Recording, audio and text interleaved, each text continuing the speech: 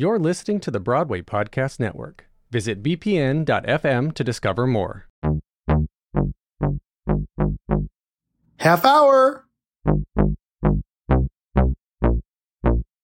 Hello and welcome to Half Hour, an entertainment podcast through Two Worlds Entertainment. I'm Richie. And I'm Jeff. And we are here to bring you a casual conversation on the shows, films, concerts, music events, and performances we see and observe throughout our careers. Today's conversation brings us to the Roundabout Theater Company's Broadway play production of Trouble in Mind by Alice Childress of the American Airlines Theater. This conversation today will feature spoilers, so please make sure you've seen this play or piece before continuing on with listening to the podcast. This is not found on any streaming platforms. This today we are talking about is the play Trouble in Mind on Broadway at the American Airlines Theater on 42nd Street. So a few updates on the show. Trouble in Mind is by Alice Childress. This production was produced by Roundabout Theater Company and directed by Charles Randolph Wright. We had set design by Arnulfo Maldonado, costume design by Emilio Sosa, lighting design by Kathy A. Perkins, sound design by Dan Moses Schreier, hair and wig design by Cookie Jordan, makeup design Kirk Cambridge Del Pesce, original music Nona Hendricks. The production starred a wonderful LaShans in the title role. We also had performances by Simon Jones, Brandon Michael Hall, Jessica Francis Dukes, Danielle Campbell, Chuck Cooper, Michael Zegan, Alex Mikowicz, and Don Stevenson. So a really interesting background on this play I kind of wanted to let our listeners know a little bit about. This play was first performed off-Broadway in 1955. Trouble in Mind. It was very well received, and then it was optioned for a Broadway transfer. But there was some string attached, and I'm reading the letter in the playbill by Todd Hames, who's the artistic director and CEO of the Roundabout Theater Company. He says here, there were strings attached with the Broadway transfer in 1955 after the off-Broadway. The white producers stipulated that Childress make significant changes. She refused to soften her story about racism in the theater, and then the producers canceled the transfer. And now this is the Broadway debut of that play 66 years later. Mm-hmm. Alice Childress was born in 1916. She died in 1994. She was a playwright, actress, and novelist. She was the first Black woman to have a play professionally produced in New York City. Wow. It's an amazing, amazing thing. She also is acknowledged as the only African-American woman to have written, produced, and published plays for 4 decades, which is an amazing, amazing accomplishment of her time. She describes her work as trying to portray the have-nots in a have society. And a quote of hers is saying, "My writing attempts to interpret the ordinary because they are not ordinary. Each human is uniquely different. Like snowflakes, the human pattern is never cast twice. We are uncommonly and marvelously intricate in thought and action. Our problems are most complex and too often silently born." And we see that in this for sure, right? So amazing play and amazing performances across the board. What were your overall thoughts on seeing this on Broadway with the wonderful LaShans in the leading role?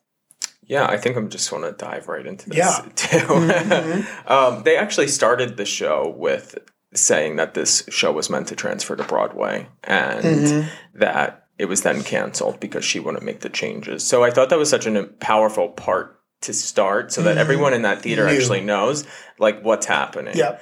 And for me, I was like, I still think what's mind-blowing for me and the overall part of this is like, this is still happening today behind the scenes.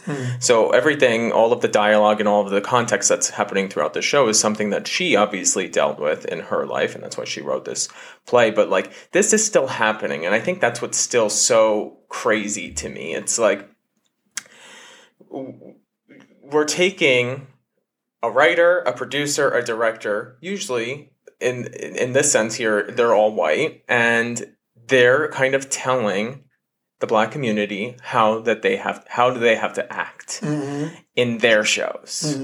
And to me, it's just so crazy. And like, I want to get into it more, but like, I feel like my overall sense of like, I feel like this show written in 55? 55. For the stage to now be in 2021 and people are still feeling this from the industry is crazy to me.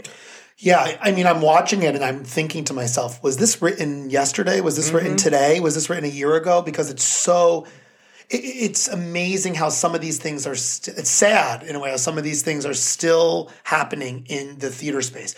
You know, they talk a little bit about Hollywood and film and what's going on there because the director in the play within a play comes from that world. But I think it was really cool to really focus on Broadway, the theater, the American theater, which we know Broadway is only about 100 years old, maybe not even yet 100 years old. So it's a young art form still. And there was problems then, and 66 years later, there's still problems, right? But I think there was amazing things happening. You know what I thought was really amazing was how there was comedy spread throughout, and they found comedy in things, and then it was serious, and then it was comedy, and then it was like, oh, what did they just say? And then it was comedy. And that is what I think makes a great play, too, is the edge of your seat feel, the movement of dialogue, the movement of characters. And you know what? It was an hour, intermission, an hour.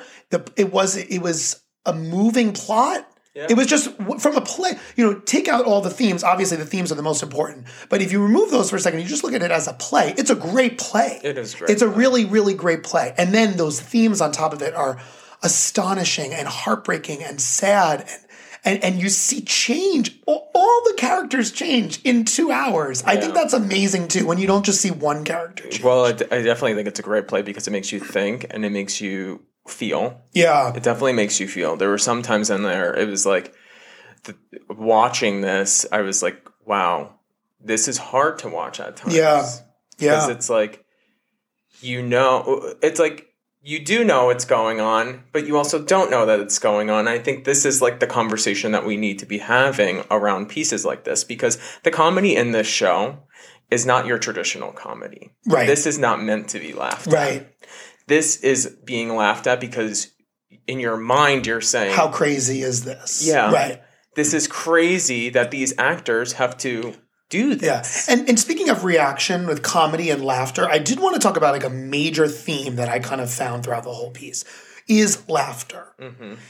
We learn in the beginning that she says, oh, laugh at the director. Whatever he says, just laugh at. And then they make a joke of that and they, ha, ha, ha. Mm-hmm. They do that boisterous laugh throughout. So there's that, right? Then there's the laugh track that is imposed in the beginning of Act 2 when he has to keep starting and stopping the laugh track as the character, Don Stevenson played him, Bill O'Reilly, in the very beginning of Act 2. He's preaching in the play within a play. Mm-hmm. And the laughter. And the director's mad that it's coming in late and it's coming out late. And the laughter is so mechanical, so fake, so imposed in a track that they can't even get right. And they're rehearsing it. And there's this, oh, we have to laugh at the director at whatever he says. But then later in the play, he's mad when the laughter is not right. And the guy running it is an idiot or whatever he says. And then, so there's this like laughter theme. And then the monologue read by the amazing Chuck Cooper and how he talks about the lynching that he experienced in real life, the actor in the play within a play. And how he starts breaking down when he hears the laughter of the people lynching the person. So there's something haunting to me about how laughter was so prevalent in this whole piece. Mocking laughter, real laughter, fake laughter. And then at the end... forced laughter. And forced laughter. And then at the end, it's, what is this machine by the stagehand? Oh, it's the laugh track. And that was new in the 50s, right? To have this machine putting laugh track. And, television in the 50s had laughter, studio audiences. But what laughter meant to me in that, I was like, oh, what a theme. And it wasn't beating you over the head with it, but it was so evident throughout that laughter was this theme. And a sad theme at that. But also, like, why do, as a director, why do we add a laugh track?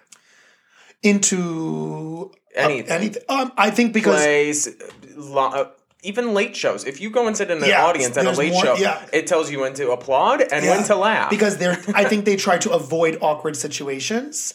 And clearly, awkwardness is in this play, or nervous energy. They want to make the person feel good. So the Bill O'Reilly character, they almost need.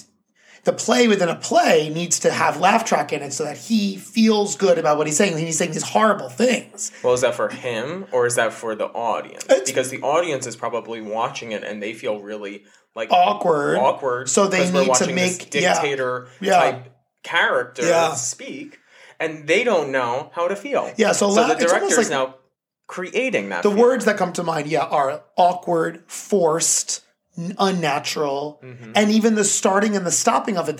There was something so clear about the guy couldn't get the starting and the stopping of it right, and how the director was getting so mad at that. So the whole thing was so forced, and so it's sad. And we learn in the beginning they have to let the forced laughter at the director to make him feel good.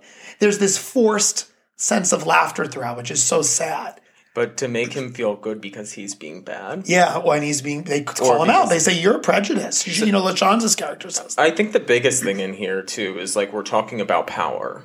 And even in the theater world, we're talking about power and who owns the power the whole time. Right. And when you have a top-down situation here, you have director into producer into director into stagehand into lead characters into supporting characters into ensemble into stagehand. It's we go down this line of characters. There's also and for this it's who owns the power here? But where is the collaboration? And I think that's the word that we keep forgetting in theater. And I think that's a lot about what this show is about, is collaboration. Because you have a writer writing a show that knows nothing about Black culture or Black people and what they're doing, or maybe who knows nothing about other women, because you now have a woman in this piece as well, a white woman who that writer might not know anything about. And you're creating this story, but it's only meant to be interpreted by who? The director? Well, it's interesting because the director in the play seemed to respect the two white actors in the play the most. There was a hierarchy here. I found that he respected the Bill O'Reilly character and the Judy Sears character. And not even her as much, because he was so mean to her with that she didn't remember her stage direction. Right, because now you're going down a line here as well. Because Bill O'Reilly could do nothing wrong. Right. And he was the worst actor up on stage in the show. And he was late. Did you notice he couldn't come to the first few rehearsals? He only came in the second act. He was late. He didn't want to do anything with the company. But then LaShawn's came in 2 minutes late to rehearse, 2 minutes from lunch. And you're late. There's a whole But you have him problem there. Who was late. He needed the most help. But the director wouldn't give him any help. Right. Or wouldn't tell him what to do. He would just applaud. And he then could have a conversation after with the director about his character. Yeah, and Am I doing it right? Am I doing this? And then you go down. Now you go down to Millie, right? Is it Millie? Mm-hmm. And Judy. Oh, Judy, yes. And she is starting to feel a little bit different. She can have a conversation with the director still and be taught. Well, they had to go upstairs and have a conversation. Right, which is also odd. Yeah. But she was still directed by him. She wanted to play the character one way because she thought she was friendly with the other people in the cast. But he was still telling her, no, you have to be the little Southern girl daughter. Right. And then last, it's you have the other four characters, and you have some of them wanting to do what they want, and then you have the others that just want to do what they told because they want the job. And on top of it, the director then is horribly mean to Eddie, the stagehand. He's, you're an idiot, you're dumb, and he was so mean to Henry, the older man. He got the jelly donuts wrong. Oh, you're an idiot. I know who wants this. He was just a horrible guy. Period. Yeah. But to almost everyone. He was so horrible, and especially to most of the actors. It was just, it just showed that hierarchy. Right. It showed a lot of that. I think the ending was really interesting. I think it was interesting to see what happens. We'll call you. And LaShanza's character says, I don't know if I'm getting the call, but I'm going to show up here, and he'll have to fire me to my face. Well, that was an interesting moment when she said, I'm not just going to wait for no phone call.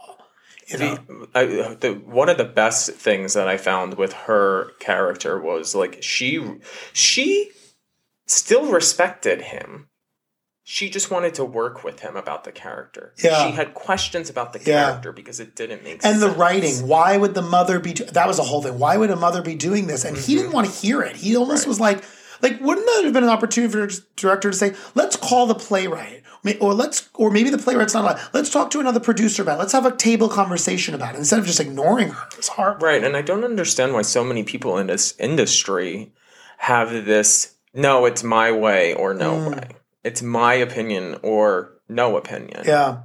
And it's not more collaborative. Like, how do you feel in this? And she starts talking about how she feels, but he's like, no, that's not how you feel. I'm going to tell you how you feel. Right, and just listen to and me, I'm going to throw words at you, and now I'm going to tell you how to feel. Yeah, and she had to then sing it that way, and he was like, good. And she was like, that didn't feel good to sing it that way in the way you forced me to do it. It was just horrible. She's like, I did it the way that you wanted it the first time. Yeah, right. And she has one line in there. She's like, you've been asking me what I think. When they're having a dialogue between each other. And that was the biggest key, is like, she was asked by him, what does she think? And when she told him what she thinks, he didn't want to hear it. Yeah. And I thought that was such a powerful line in the show. Yeah. Because that's collaborative theater. When we can start having conversations with our actors and our writers and our producers and our whole team, and everyone's more part of a team, you're going to have a more cohesive when everyone has show. An equal place at the table. And there's no chain of command when it comes to some of these decisions, right? Right, because up here we're seeing, oh, you guys now have work. You four characters now have work. But they're still playing people in the South, and they're being told to act black. And stereotypes. And stereotypes. And then the director keeps trying to justify, the word justify. And she kept saying, you want me to justify this? Or I'm going to justify that. That was a word that she kept using quite a bit. And she felt like she had to justify things to the director. And that's like the biggest thing is like, that's not how they act. Yeah. And that they were trying to tell him, this is not how we act. I thought it was also really nice to start the play and end the play with Willetta, LaShawne's character, with Henry, the stage, Simon Jones plays Henry. Interesting fact, the only person in this whole play who does not have a last name is Henry. It's just Henry. Every single person in this whole entire play has a last name, and Henry is just Henry. And that old stagehand, they kind of make fun of it. Oh, he's been around for, how old am I? It's almost like he wasn't important enough in everyone's eyes to even know what his last name was. The guy that gets the donuts, the guy that turns the lights on in the facility, and the hierarchy of respect there. And Willetta had such respect for him. At one point, she tells Chuck Cooper's character, Sheldon, she says, leave me alone, go. When they were going on break or something, she says, leave me alone. But then Henry comes in. She doesn't tell Henry to leave me alone. So the play starts and ends. And then because she could have a conversation with him. Yeah. And that was very telling to me. And he was listening. And I think he was trying to say, I come from an immigrant family, an Irish immigrant. He was trying to maybe say, very different struggle. Yes. But I come from and they kind of tried to compare stories, and they just talked. Right. They just had conversation. But was that conversation about standing up for yourself and fighting for what you believe in and what you want? And I think that I love that the play started and ended with the two of them like that. Also, speaking of the ending, we had the psalm read at the end. And what I think was really interesting about that was she's testing the laugh track with him at the very end with Henry Willetta. And he says, what about a psalm? And she memorized, she had a Bible verse memorized. It was Psalm 133. I'm just going to read that psalm here again, because I remember leaving the play being like, oh my gosh, that psalm. Why did she read that psalm? What was important about it? The psalm goes, Psalm 133, behold how good and how pleasant it is for brethren to dwell together in unity. It is like the precious ointment upon the head that ran down upon the beard, even Aaron's beard, that went down to the skirts of his garments, as the dew of Hermon, and as the dew that descended upon the mountains of Zion. For there the Lord commanded the blessing, even life forevermore. So I think that beginning when she's saying how good and how pleasant it is for brethren to dwell together in unity. That's the psalm she decided. And then the laugh track played, and then the lights changed, and there she was. Lights came in. It was like the justification of, not justification, or the there was the appropriate time for laughter was at the very, very end when she said something that she said, we need to come together in unity. Yeah. And she's alone and the rehearsal's over and there's Henry and there's the laugh track and she's in her moment, in her light. And she found some truth of herself there. I just thought were very, very well done. I could see how this was so successful off-Broadway in the 50s. People were seeing this and loving it. And I guess But the hard part is it was successful, but it couldn't go to Broadway because it was not going to entertain the white audience. I will remind our listeners here that in the same year that they tried to bring that to Broadway, I want to say it's 1957. Well, it was 55 off-Broadway, and they were trying to bring it, I believe, in 56 or 57. That year was the year that West Side Story and The Music Man were both up for the Tony Award for Best New Musical. And The Music Man wins the Tony Award that year over West Side Story. Mm-hmm. This is a very interesting time for Broadway.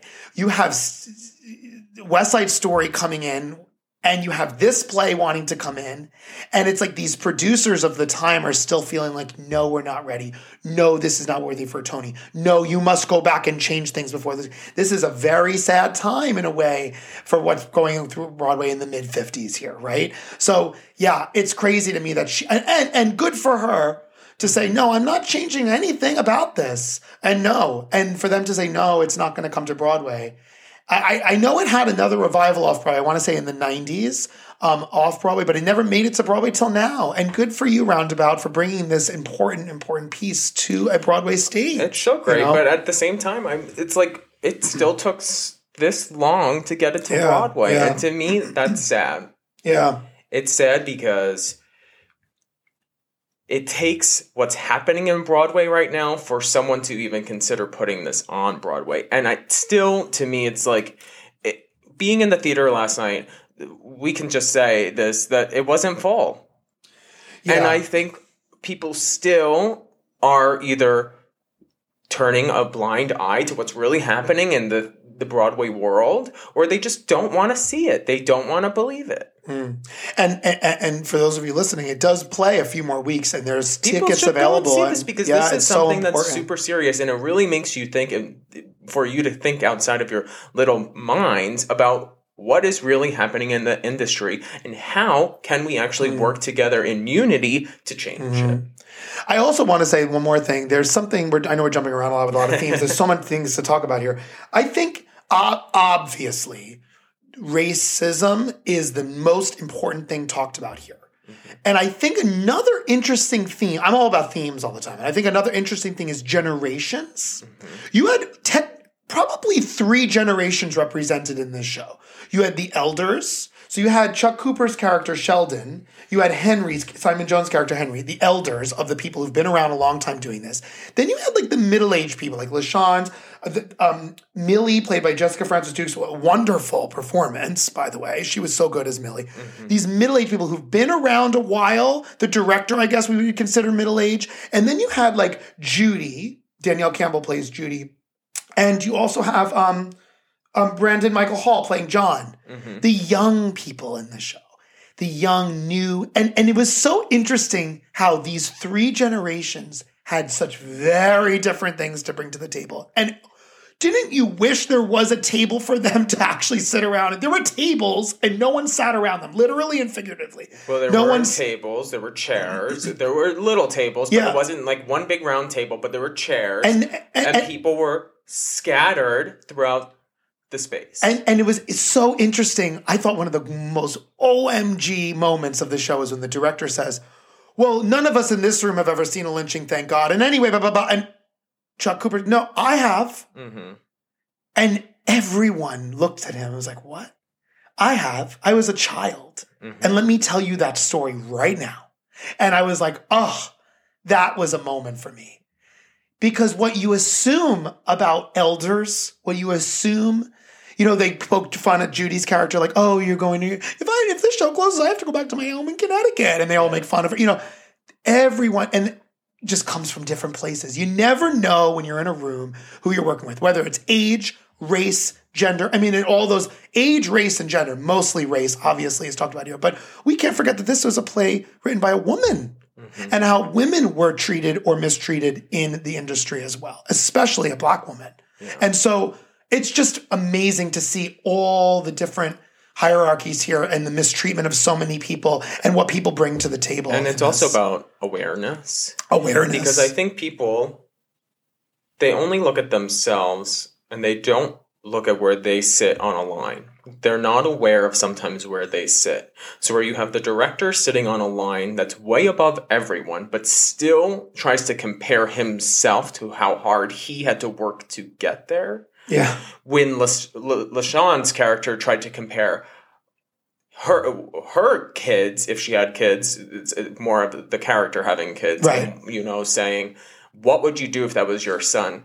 Immediately, the director said, "Don't compare my son to his son to your son because they're not the same." Yeah, that was But he had no problem comparing himself to how hard he had to struggle to get to his position and compared them to the rest of them.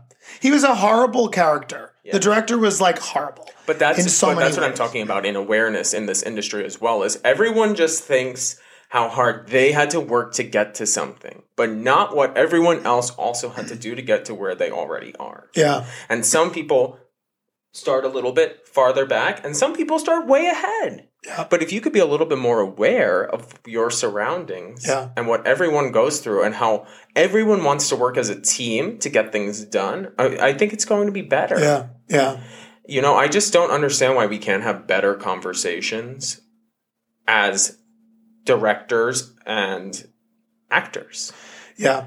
And what is the behind-the-scenes team doing with the actors? Well, that's why I think actors are a little bit more important than people give them credit for because they're part of the show. They're performing, and they don't just want to do a job where they read lines, and they need to get into their character as well. And sometimes we see amazing performances on Broadway because I think they're probably working with teams that understand that. And then the other productions probably are more like, hey, no, you're going to do this, and you're going to do what I say.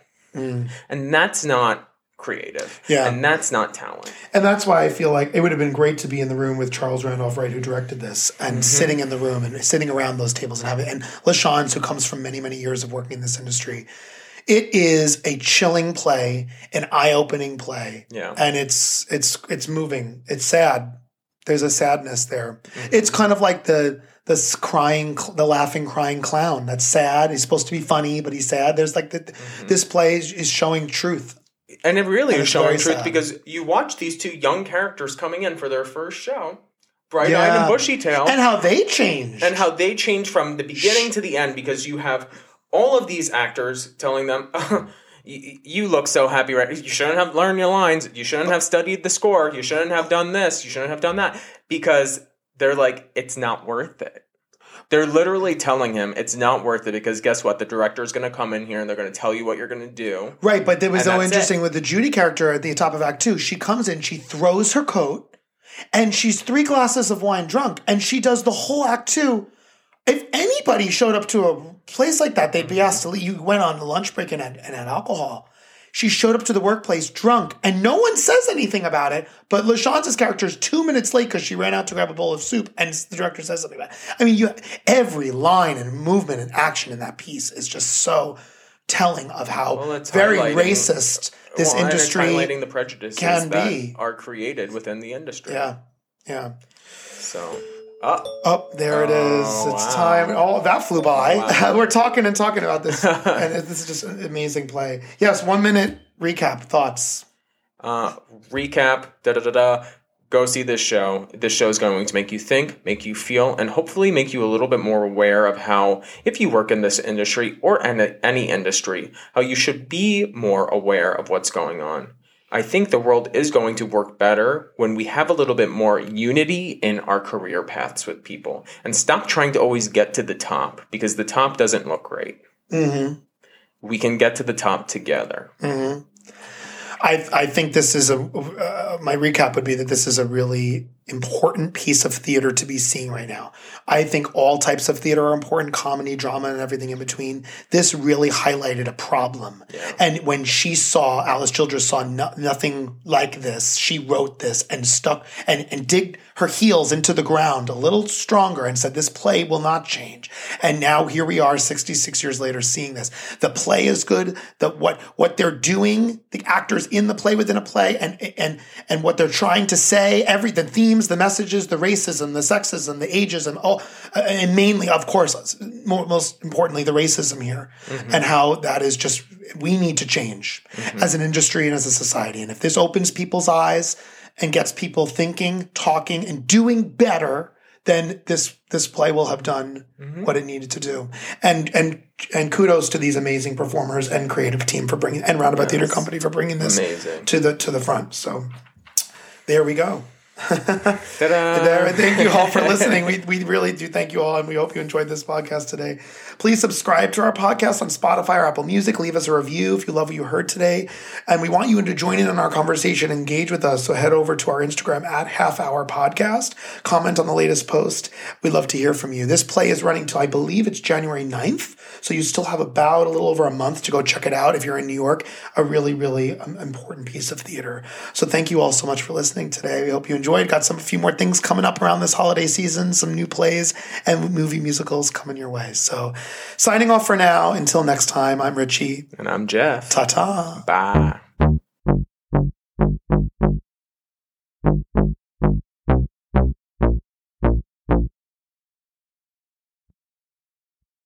Hey, it's Leslie Odom Jr. here on the Broadway Podcast Network to tell you about the Rise Theater Directory, a program of Maestro Music. Rise is a national online resource designed to connect and empower backstage and administrative and creative theater professionals from underrepresented backgrounds. If you work or aspire to work in the theater community, this can help you find your next project. And if you hire theater professionals, search the Rise Theater Directory to find your next team. Create your profile now and get more information by visiting risetheater.org. That's theater with an RERISETHEATRE.org, because only together we rise.